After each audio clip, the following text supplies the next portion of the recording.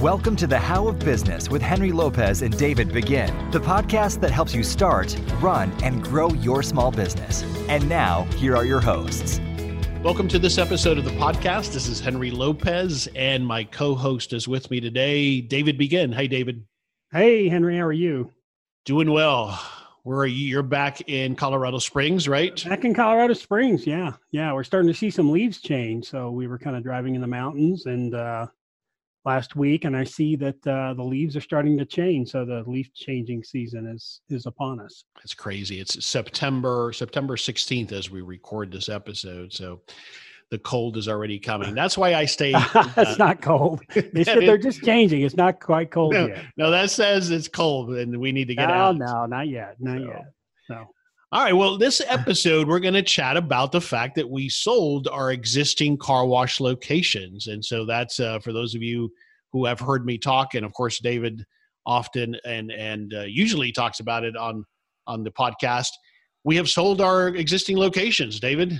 Yeah. So that's an interesting thing for me to even say that. Sometimes it's really hard.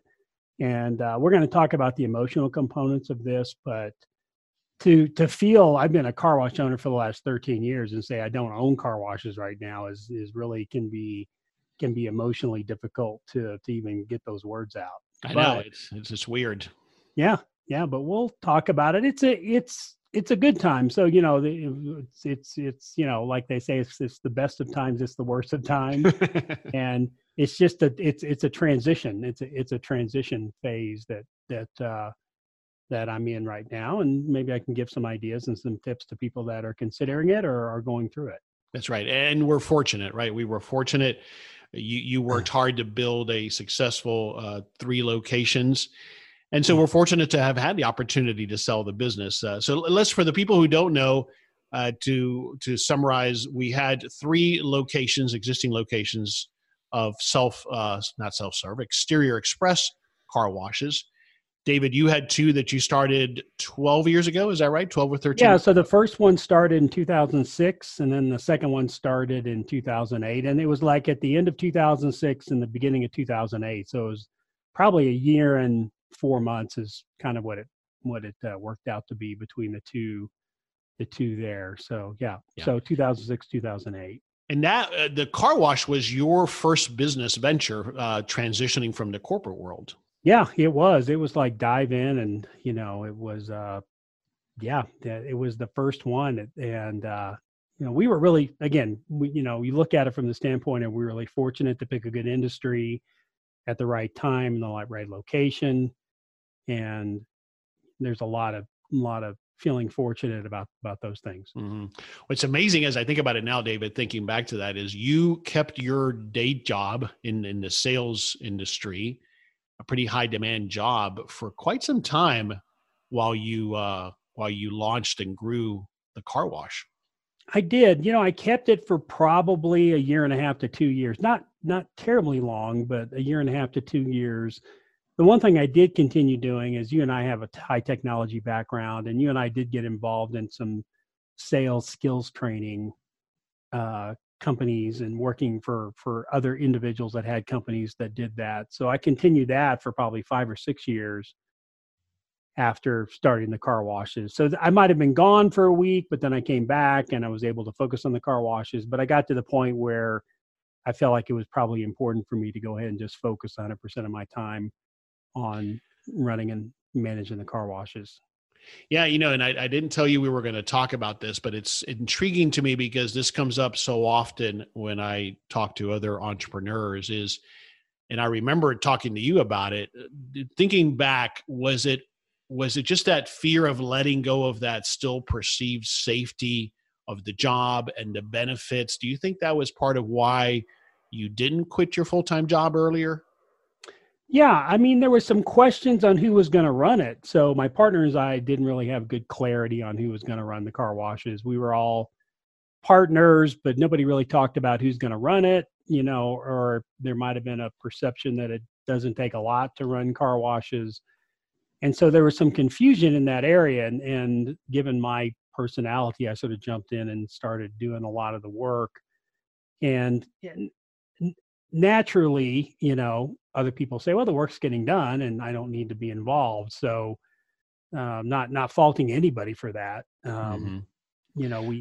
I started stepping in and doing more and more, which put a real burden on working. But I think the initial thought was everybody was going to continue having their jobs, and this was going to be only going to take us a couple hours a week to really operate and manage and run. That's so interesting. I don't think we had ever talked about that. I hear that so often, and now I caution my clients, my coaching clients, in that even a business that is supposed to be a side hustle or a manager model, when you're first launching a business, it can be, and it probably should be, all consuming. I have yet to see where you get around that, at least in the startup phase of having to really be all in on the business. Yeah, I think it could be either way. I think you can look at any business and say, I'm going to approach it from the standpoint, I'm going to put 2 to 3 hours a week in it, and you can probably get away with that.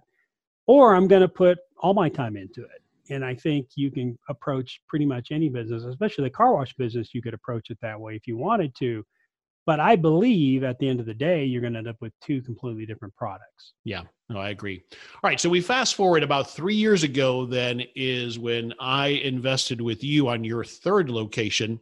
It took us 2 years from the time you identified the location to the day that we opened. It was just about 2 years. And then we operated it for about a year. And then now it's part of the 3 locations that we've sold here in the last month or so.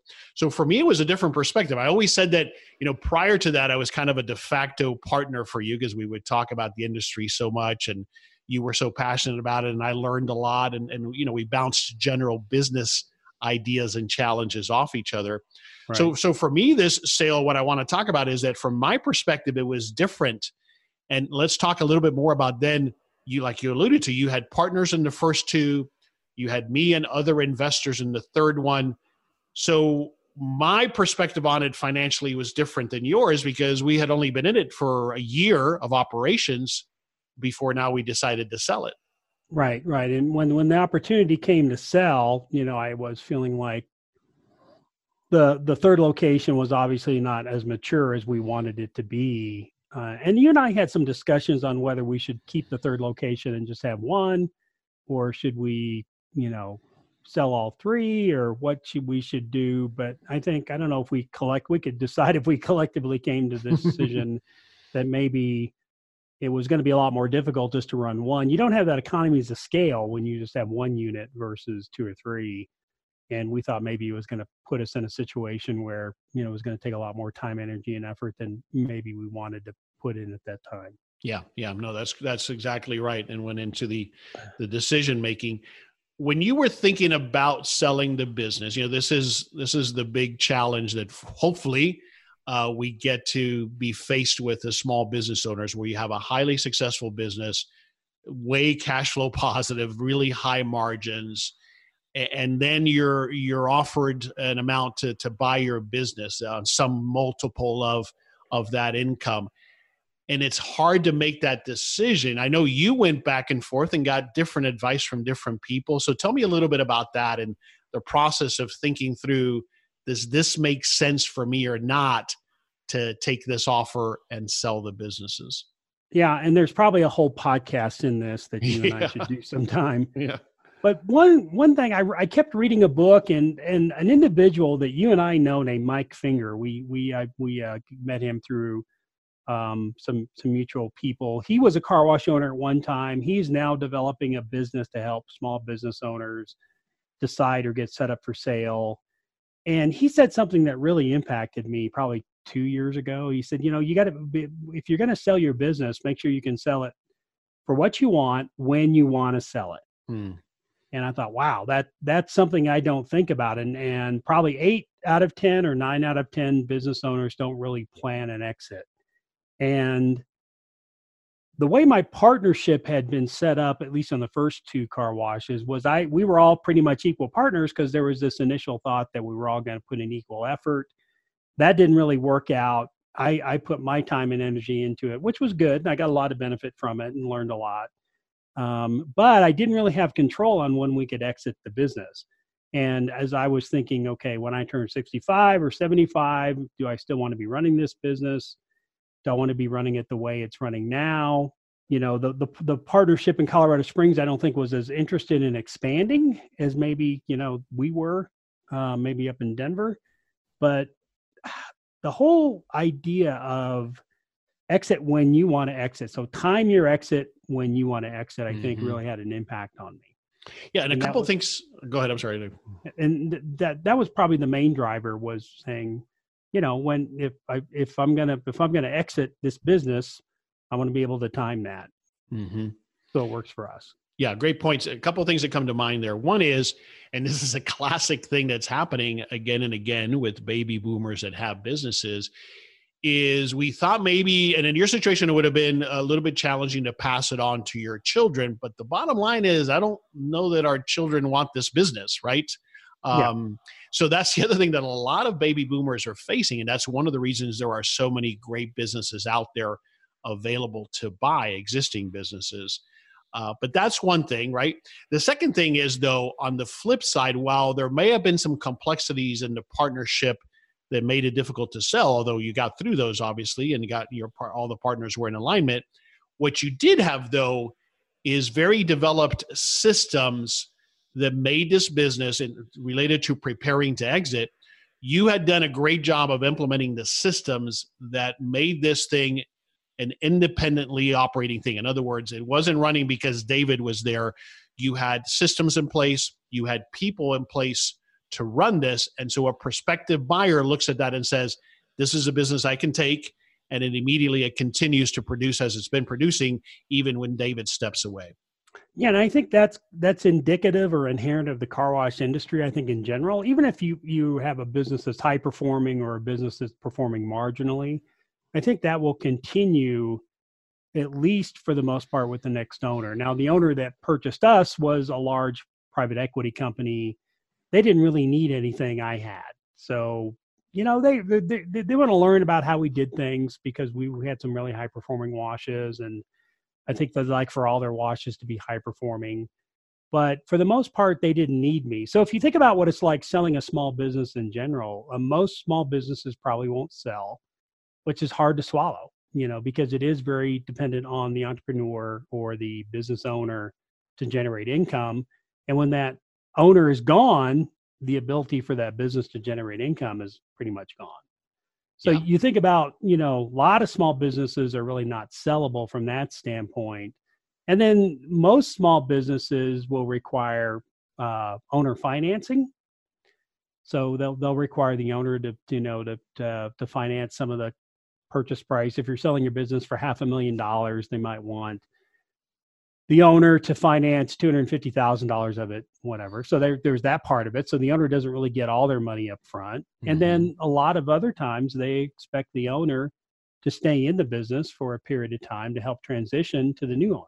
Yeah. And, we were really fortunate in the car wash industry. We had none of that, right? We're very fortunate in this industry right now, because there's so much private equity money chasing opportunities to buy car washes, that we don't have to worry about it. They typically have systems, they've got their processes, they've got their management team, where if we didn't have that private equity money chasing the car wash industry right now, we'd be looking at, individual buyers, and then we would have to probably, be involved in the business. We probably would have to worry about financing. There's a lot of things you'd have to kind of go through, which would be a lot more heady. You probably have to have a business broker, where we didn't have to have a business broker necessarily. So you'd have to pay a business broker a commission fee, right? Where we wouldn't have to do that. So, there was a lot of things that were lining up that says, we're really fortunate to be in this industry at this time, and for those types of reasons, that's why we were sort of consider selling. I considered selling because, you want to be able to time that exit. You want to be able to exit on your terms, and I felt like we were able to do that. When you think back to 12 years ago, how long did you think you would be in this business, or did you have any thoughts about an exit at that point? I mean, you've alluded to the fact that you didn't, but if you think back to then, where did you think you would go with those existing units? Obviously, you're going to stay in the industry, but What were your thoughts back then, if you had any, about where you were going to go with this? Yeah, I didn't have any thoughts. I had no thoughts. I thought it was going to be a side income. I would keep my jobs in technology, and this would kind of be a side income that we would be able to do. But it just turned out to be a lot more work and a lot more difficult than I ever imagined. I think that happens to most people that get in the car wash business. If you're going to take it seriously, it's going to be a challenging job. If you're not going to take it seriously, it'll be a relatively easy job. Mm-hmm. We had a sales manager, Henry, that used to say that sales is the hardest, highest paying job in the world, or it's the easiest, lowest paying job in the world. and I believe that with small business too. If you're going to put the time and energy, effort into it, it could be very successful. If you don't, then you get what you get. What do you attribute? What are some of the key things which you attribute the success that you did have with these businesses? Well, I got to give a little bit to luck or fate or whatever you want to say. I think we were kind of early in Colorado Springs. I think we picked some good locations, which helped. And then I got involved. If I look at the past 13 years, I'd say for the first 5 to 8, I didn't really understand what I was doing. And so getting involved in associations really helped me quite a bit. So getting to know other car wash operators, going to the association meetings, going on the car wash tours, talking to other operators about what they're doing, I think made a big difference, made a huge difference. All right, I want to come back to the financial aspect of it, because the way that I've always looked, and you and I had these conversations quite a few times when we were first being approached by prospective buyers, and it's this philosophy from a business perspective. Again, the scenario is you've got a successful business, it's cash flow positive, it has been for some time, and you can fairly look out into the future, barring unforeseen catastrophic circumstances, will continue to be a profitable business that pays you a handsome profit every year and provides you the benefits of business ownership and all those other things. So when you get offered an opportunity to, as I say, take that money off the table, it's a tricky thing. You'll get advice from people that'll say, well, no, it'll be hard to then reinvest that money in an equal investment that is going to give you the kind of revenues that you're getting now. You've got the tax implications of it. I look at it as though that those things are true, but also continuing to own that business has risk associated with it. I can project what the revenues are going to continue to be, but I don't have a crystal ball. I can't see anything and everything that might happen. I don't know if a competitor might open next to me a block away and severely impact my business. I don't know if all of a sudden we're going to have a severe water shortage in Colorado and my business is impacted. Now, I don't say those things because I say, oh, let's get out of the business. Every business has that exposure or liability. And so that's the way I looked at it. Was here we're being offered X multiple, so X years worth of the equivalent income, but we eliminate the risk by taking those chips off the table. That was my perspective. I know you had different kind of views and you had different opinions, even from professionals that you sought advice from, right? Yeah, I did. So how did you think? Tell me about how you walked through that at a high level mentally and reconciled it, because this was your significant source of income that now came to a stop in exchange for this chunk of money, right? Yeah, part of that was I was looking at my time that I was putting into it. So if it was a family business that I could pass down to my kids, or if I owned 100% of it, I might have looked at it a little differently. But I sort of looked at myself as kind of a steward of the business, as managing partner. And so I had a kind of little different attitude about it. And I was asking myself, do I want to spend 100% of my time on the business? And as you and I like to do, we come up with all types of different ideas for businesses, and I just didn't have the time or energy to put into those other ideas that maybe I wanted to do. And so I had to step back and take a little bit of a cavalier attitude toward it. Like it is a business. It's a high performing business and it's doing well. We are looking at some competitive pressures, at least in Colorado Springs.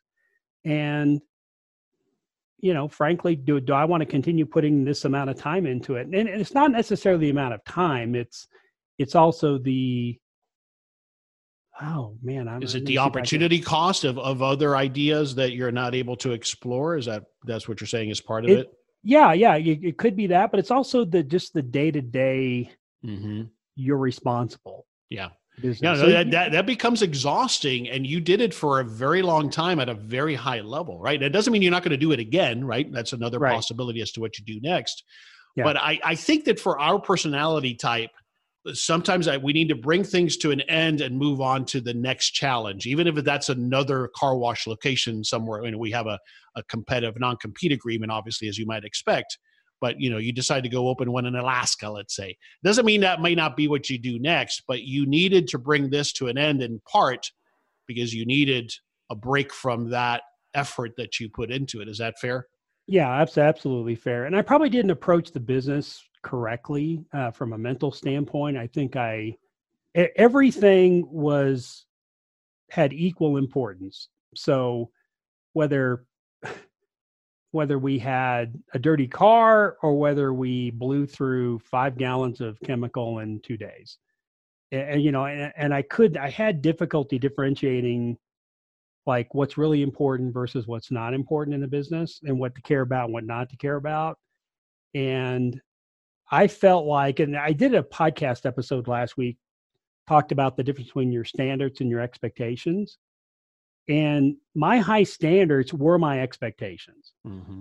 And it literally drove me crazy for years and years and years. And it's only like recently in the last 3 years or so have I finally understood that my standards should be very high, but my expectations of what's actually going to happen is probably going to be somewhere less of that. Now I should always push for those standards, but I had this expectation that every employee I hired was going to be like me. Yeah. And they wanted to care and they wanted to improve and they wanted to get their college degree and they wanted to go off and own their own business and they were willing to work as hard as I was willing to work. And, for years I had labored under those assumptions. And I think they kind of took their toll over time. Yeah. Yeah. But as you said, you definitely changed that approach dramatically over the last 3 to 4 years. It goes back to the point I made about systems and bringing in the right people.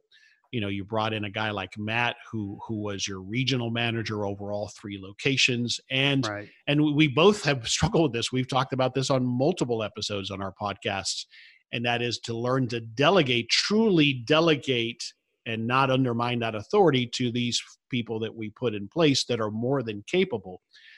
It's just striking that balance between this ridiculous expectation that we have of perfectionism and understanding that something under that is more than okay. Yeah.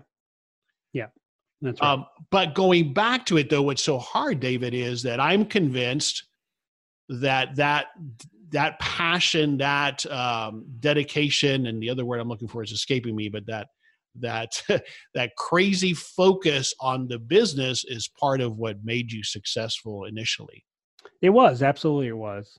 It was, but it was becoming a full-time endeavor, and it probably should be a full-time endeavor. And, I just had other things. I mean, I like small business. I love car washing, and I think car washing is a great business, but I like other small businesses too. I'm fascinated. If you think about all the guests that you get to interview in the How of Business, you interview lots of different entrepreneurs and being involved in lots of different industries. And I think that's interesting to me. I love small business. I just happen to kind of fall into the car wash business, thank goodness. But I just love small business. Yeah. All right. Let's talk about a little bit more the identity then that we associate with the business that we own. And in your case, more so than my case, I've had several different businesses, as you've just alluded to. But for you, you've been for a long time, David Begin, the owner of these highly successful car washes, past president of the ICA. This has been your identity. Now you're going to continue in the industry, but there's been a big change that happened here in the last month How are you dealing with that transition of not having those businesses right now? Yeah, so it's been 3 weeks, I think, and it's an interesting transition. I'm trying to look at it as from a perspective of being curious about what I'm feeling and why I'm feeling it, and understanding that it is going to be a big transition for me because there is something to be said. I'm a car wash owner, yeah, and I wash a lot of cars. I got really Mm-hmm. successful high volume washes, and I was on the ICA board, and I knew everybody or knew a lot of people in the industry, and and I wondered. I knew when I sold the car washes, one of the biggest questions I had, and the biggest negative I had, is how's that going to change for me personally? Because I don't want to lose the friendships that I have, and I don't want to lose the contacts that I had, because that was one of the big things that kind of drove me in the car wash industry, was the great friends that I made and the associations that I had. And I know those are going to change somehow. I don't know how they're going to change. But I was willing to kind of figure that out and say, I'm willing to take that risk, and let's just kind of see how things evolve. Yeah. This is Henry Lopez. Let's take a quick pause on this episode to chat about your small business dreams. Do you have a great business idea, but have just not been able to get it launched? Have you built a successful corporate career, but need some help making the transition to entrepreneurship? Are you ready to start building your own wealth instead of someone else's? I invite you to schedule a free business coaching consultation with me. Just text BizCoach, altogether BizCoach, to 31996 for more information. I welcome the opportunity to chat with you about your business dreams and goals, and offer the guidance and accountability that we all need to launch our first business. As an experienced entrepreneur who also made the difficult transition from the corporate world, I understand the challenges you're facing, and often it's about helping you ask the right questions so that you can make progress towards achieving your goals. I can help you through your transition to becoming your own boss. To find out more or to schedule your free coaching session, just text BizCoach to 31996 now. That's BizCoach, BizCoach, to 31996, or visit thehowofbusiness.com.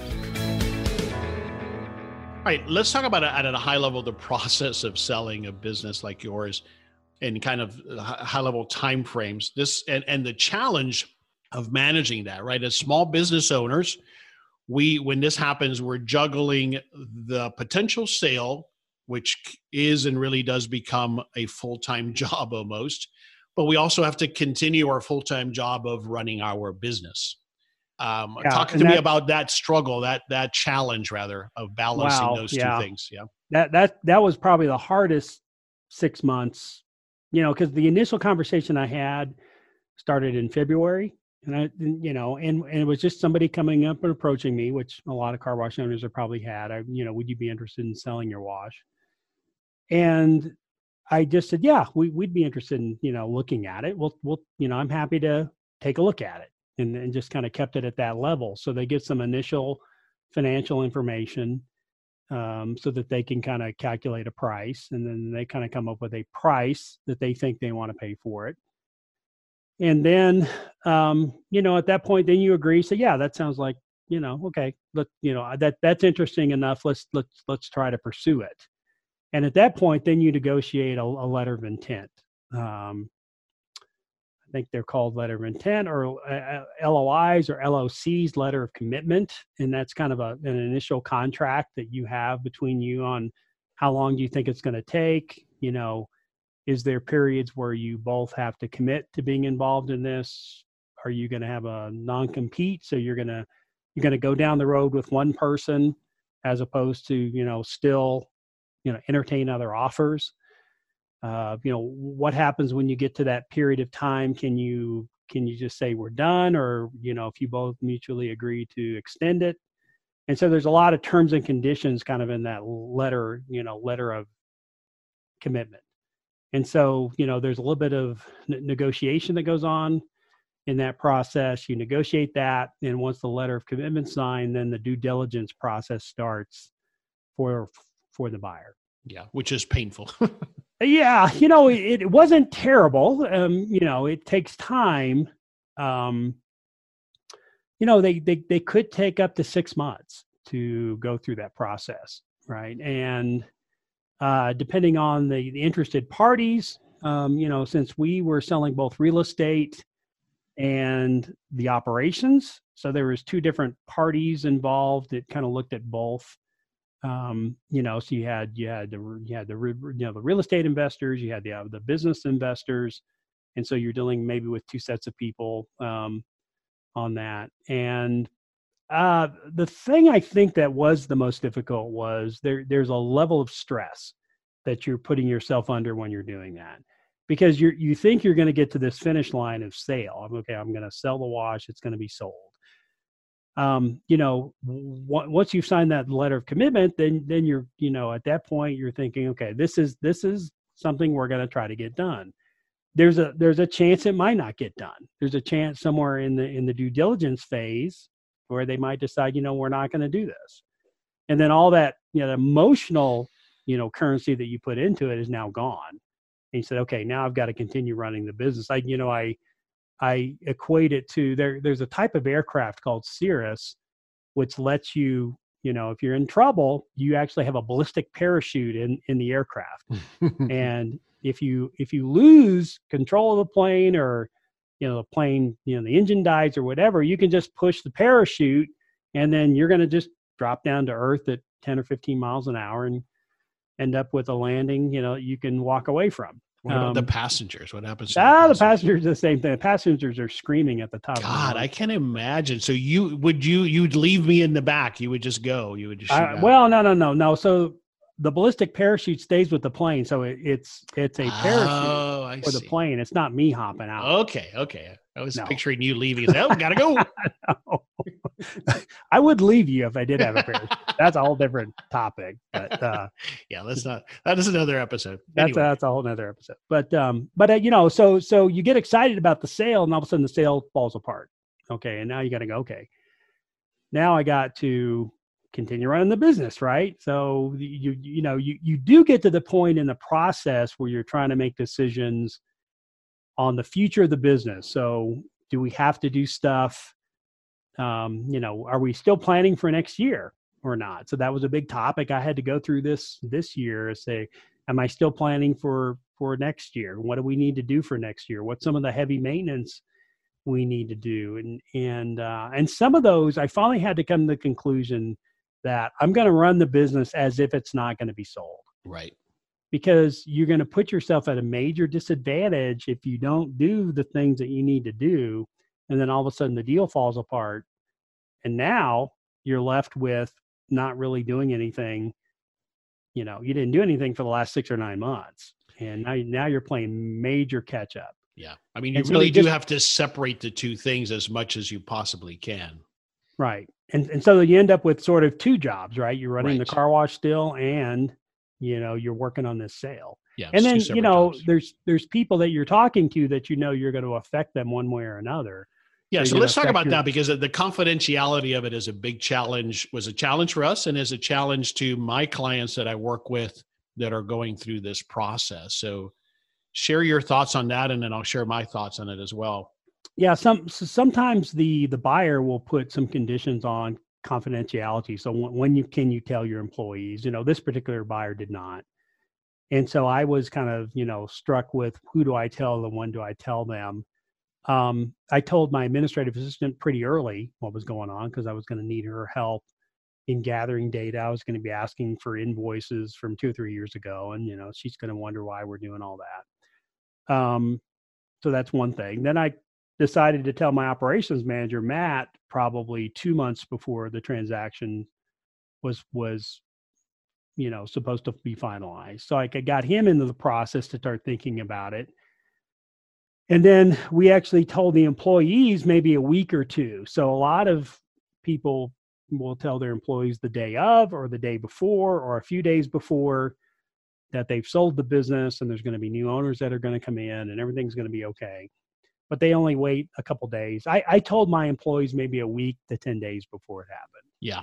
sooner than I would have. Probably so. And don't know if that was the best decision or no, not. Again, this is what I want to talk about this. Everybody kind of has to make that decision to what works for them. And also you got to take into account, like you said, does the deal have any parameters around this?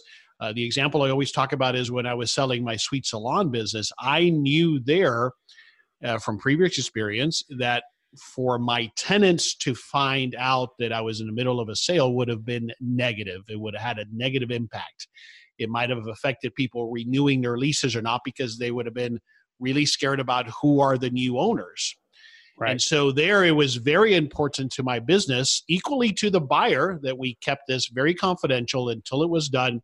And then we had a joint meeting, us and the new owners, and introduced them and minimized that potential impact period. Now, we didn't have a lot of employees there, so it didn't have an impact on employees. But every situation is different. Here's the thing, and a lot of people struggle with this, is you feel like you're lying to your trusted employees that have worked for you for some period of time, that have been loyal, that have been helped you build this business. And that is true. However, this is one of those cases where you just have to retain that right to not tell them, right? They're not privy to everything unless they're an owner. And sure, it's a type of lying, but it's a necessary thing. And it's something you have to do sometimes, even though it's very awkward and uncomfortable, and you feel like you're lying to those people who trust you. But the thing is, all we owe our employees, even at the highest level, is that they be treated fairly, that they're compensated fairly, that they have a great environment to work in. And that's what we owe them, right? As business owners, when we're in these situations, there are decisions that we have to make that they just can't be privy to until it's right. Yeah. And they also don't have the capacity to handle the wild emotional swings. That's right. Because that's right. What happens if you would have told them? I mean, we had another company take a look at us last fall, which we ended up not running down the road with. And if I would have told everybody at that point there's a possibility of sale, and then the sale wouldn't have gone through, I mean, their emotional roller coaster is a lot larger than ours. I mean, as business owners, I think because we're kind of in that role, we can handle those emotional roller coasters better than our employees do. And I think if you tell them super early, I think you put them on a huge emotional roller coaster that they might not be prepared for. Right. But I think in regard to that, telling Matt, the operations manager, earlier was good because it gave him a lot of time to prepare. And he understood why I was doing certain things and why I wasn't doing certain things. Yeah. And I spent a lot of time trying to explain it to him. And then finally, we're actually on the rooftop of I top it, it's a call unit. And I said, I got to tell you something. So, I just felt like I needed to tell him because I think it helped prepare him better. He actually worked pretty well with the new company and the managers in the new companies. And they had a lot of discussions about what was going to take place. And I think it made the transition a little smoother for him than if we would have waited to the last minute. Yeah, agreed. And again, every situation is different. And like you felt there for those top people in your company that you're selling, if you're going through this, it's hard. It's not easy withholding this from them, but you got to make sure that you do it at the right time so that it's the best possible outcome for everybody. Yeah. And in your case, when you sold your business, Henry, your customers, you've got a finite group of customers, right? You had 20 or 25 customers. Correct. That they cared about this, right? Yeah. I've got thousands and thousands of customers. Right. No one individual, well, no car wash visitor, except for when a sign changes. Oh, what happened here, right? Yeah. Or if they start to notice a difference in the quality of the wash, but they don't care, right? As long as they continue to get the value that they've been receiving, they're good. They don't know me. They don't know David. They know our employees and they know Wild Blue, right? Yeah. So it's not impactful. But in the business that I had before, it was highly impactful. So I had to keep it highly confidential. Right. Because it would have impacted those 20s, which would have dramatically impacted your business versus thousands of my customers. They really don't care. But when I did tell the employees, boy, the rumor mill, I was getting calls from Denver and getting calls from all of these people. I was like, boy, this, you got to expect if you start telling people it's going to get out. And if that's okay, great. If it's not okay, no big deal.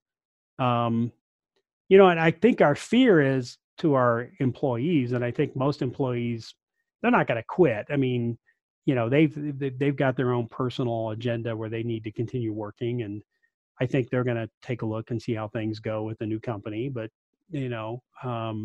their fear is that the new owners are going to clean house and fire them all and hire new employees, right? Yeah. And that's not going to happen. Or that there's financial issues, or, so they're not going to get paid, or that, their boss is going to change. And so those are the things that understandably they're worried about once they do find out. Right. All right. The other component I want to go back to, talk about confidentiality. How beneficial was it, either because of during the due diligence period, either in ease of providing them information or their assessment of the fact that you had very clean financials, very clean books? Did that matter?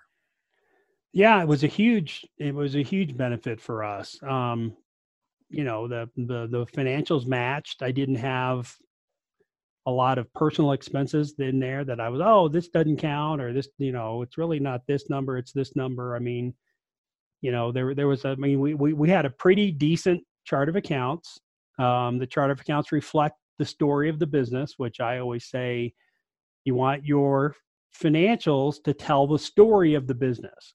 So somebody can look at it and know exactly what went on. So what were the different types of revenue streams? So if we had windshield repair, if you had cash revenue, if you had credit card revenue, if you had unlimited revenue versus regular revenue, if you had detailing, whatever it is, tell the story of the business, right? So that somebody can look at that and they can then describe what happened in your business. And if you've got crappy financials, it makes it a lot more difficult. And it's going to make it more difficult for the buyer to want to offer you top dollar. If you've also come back and you start saying, well, the books say we made $300,000, but we really made $600,000 because I take money off the table or whatever, you just might as well take a baseball bat to your head and, because you've just destroyed the value of your business. Nobody's going to buy a business from somebody who doesn't accurately portray their financials.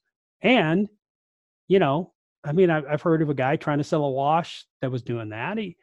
It's like, so you're telling me you're lying to the IRS and you're only claiming you're making $300,000. And now you're telling me you think you make $600,000 and you want me to trust you and buy your business? Right.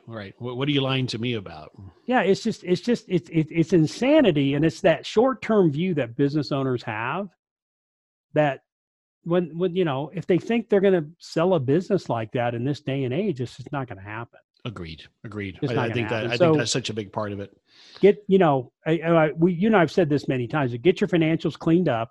Yep. If you think you ever want to sell your car wash, then have your accountant take a look at your financials and say, what do we need to do to better present our financials? What are some things I need to stop doing that I'm doing to better present your financials? So if you're taking a lot of personal expense out of it because you think you're saving this money, what you do is you're costing yourself money.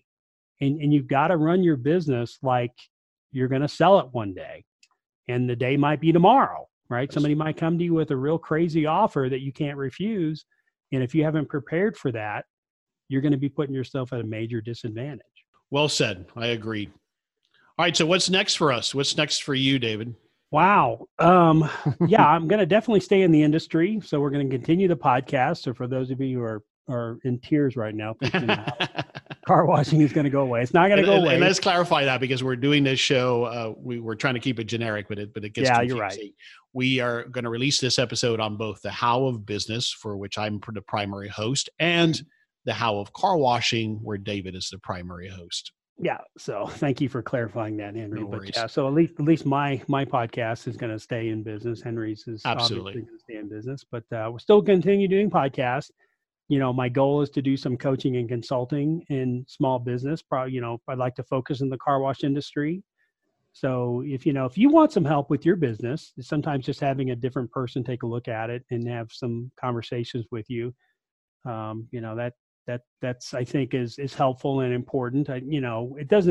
We've had very successful businesses, and I can tell you what we did, and just having that owner perspective, that partner perspective, that manager perspective sometimes helps people. So if there's things that if you're listening and you want some help, I'm going to focus on coaching and consulting. I will focus on car washing. I will also focus on small business in general, because I think, I think there's a lot of value to business coaching. I mean, the car wash industry is something you continue to be passionate about and really you fell in love with over the last 12 years. Yeah. And I love going to car washes that are doing well. I like helping people get better at what they do. So, and then so I'm going to stay in the small business arena.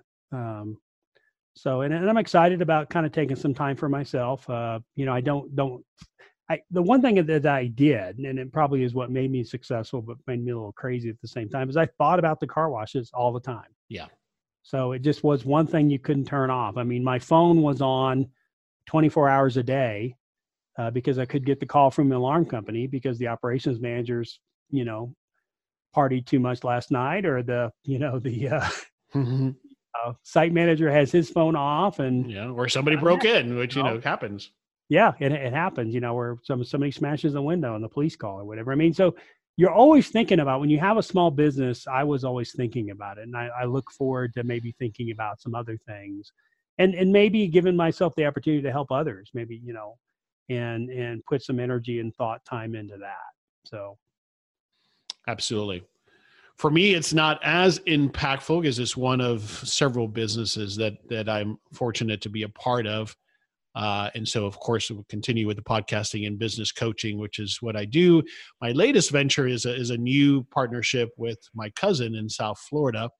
And it's just been recently announced, he's building out a franchise of a company called Office Evolutions.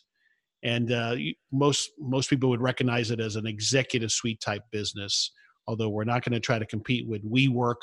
We're not necessarily going after the millennials or the tech startups. We're going to provide services everywhere from virtual office services to actual leasing of suites in a shared space kind of environment to that typical small business, the 1 to 5 person business that needs a place to do their business out of, or the person who just needs a conference room or a virtual address or a business address rather. So that's kind of what I'll be focusing on next amongst my other businesses. Yeah, that sounds exciting. And see, when you talk about that, I get excited about it. I start thinking about it. Okay, do they have one in Colorado Springs? Could I create something like that? I mean, it just, my business mind starts running on different business ideas. I love talking to people about business ideas too. I think that's always exciting. Absolutely. So. All right, great conversation. What's one thing, David, on the conversation that we've had? I always ask people that you want us to take away from the conversation. You have to plan your exit. So you need to have, if you're a small business owner, you need to say, under what conditions would I exit my business, or under what conditions would I sell my business? And you need to have that figured out. And I've talked to so many business owners that don't have a plan like that. Because you will exit your business. And that's one thing that Mike Finger talks about all the time. You're going to exit your business one way or another. You're either going to go bankrupt, you're going to get hit by a bus, or something else is going to happen, but you will end up exiting your business. And so if that's something that you want to control, then ask yourself, under what conditions will you sell your business? And just have that figured out, and have that either in an envelope or on a piece of paper. So that when those things come about, you can start listening and say, is this the time? Is this the right time? Is this the right opportunity? Is this the right deal? Or is this the right buyer? And it makes that process a lot easier. But I cringe by thinking how many business owners, even car wash owners, haven't thought through this, right? And if you think you're going to sell to PE companies 5 years from now or 10 years from now for 3 times the amount that we sold, you might be able to, but chances are you won't, because the climate will be different, right? The capital market climate will be different. The private equity market might be different. The valuations for businesses might be different. The valuations for car washes might be different. And so, don't think just because you're building a car wash that, and I plan to sell it in 10 years or whatever for a bunch of money. The situation might be different then than now. Yeah, so much of it is timing, right? And a little bit of luck on that is always a good thing. That's my key takeaway as well, but specifically to the point of being prepared. There's a lot that's being written about this. We've talked a lot about that, or this topic on this episode, on this podcast. I'm just now reading the book Built to Sell. So this concept of preparing your business, operating your business as if you're going to sell it, even if you have no plans to do so anytime soon. It is the right way to run a business, and the benefits are tremendous. So everything from implementing systems to having clean financials to putting people in place to do the job so that you're not the only one, so that the business isn't you. All of those things which are related to preparing a business for sale, also you benefit from them in running a much more successful business that doesn't consume you. And so Agreed. that perspective of always being prepared to sell, even if you have no intention to, is the way to run a business. The other part of it, I think this is the big takeaway, David, and that's why it was interesting to have you speak through it, is that our businesses can become our identity, who we are, or who we tell people we are. As Americans, that's one of the top questions, what do you do? And so we take on the business as our identity, and that then comes into it and makes it hard for us to make this decision of selling or not selling, which should be to a big extent a financial decision, but there's also the emotional component. But we got to be careful with not being so tied in emotionally to our business that it becomes our sole identity, right? Yeah. So that's another key takeaway from me for the conversation that we had.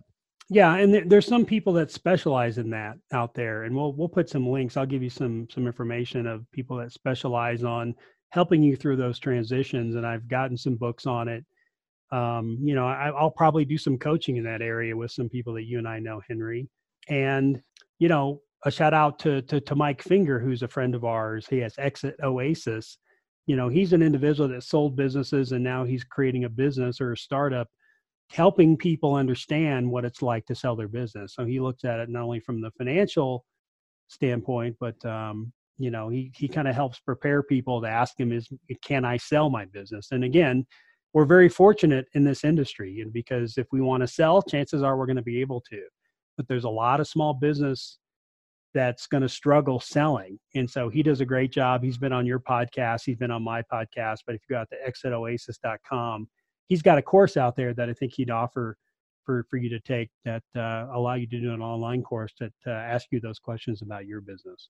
Absolutely. And then another mention is Joan Sotkin. Joan is a friend of mine and one of my coaches, and she helps people with this transition of you've been successful, now what? And her business is called Prosperity Place. You can find her at prosperityplace.com. She's been on my show multiple times. We're just about to do a webinar on stress-free small business. So that's another great resource on this topic. Yeah. And she's the one I'll probably do some coaching with. Yeah. Joan's a great mentor of mine, a great person, a lot of experience there. Yeah. All right, very good. Anything else on this topic before we close it out? No, it's interesting. So, it's okay to feel uncomfortable. So that's kind of where I'm at, in this particular transition, and I'm embracing it and learning and exciting what's next. Yep. Excited about what's going to be next. Yeah. So we sold the car washes. That was the point of this episode. And we just sold, again, those locations. We're still going to be involved. David certainly is going to continue to be involved in the car wash business. But thanks for listening to this episode of the podcast. Again, this is Henry Lopez, and my co-host is David Begin. We release episodes every week. The How a Business gets released on Mondays, the How a Car Washing on Wednesdays. You can find us on Apple Podcasts, on Google Podcasts, on Spotify, or at our websites, thehowofbusiness.com or thehowofcarwashing.com. And you can also just text the word biz, B-I-Z, to 31996 to receive more information. For the How of Business, for the How of Car Washing, it's foam, F-O-A-M, like soap foam, to 31996. And that'll get you on our text list, and we'll send you updates on new information and new episodes that are released. Thanks for listening to this episode. Dave, thanks for being with me today. Thanks, Henry. Appreciate you conducting the interview. My pleasure. Thanks for listening. Thank you for listening to The How of Business. For more information, links, and other resources, please visit thehowofbusiness.com.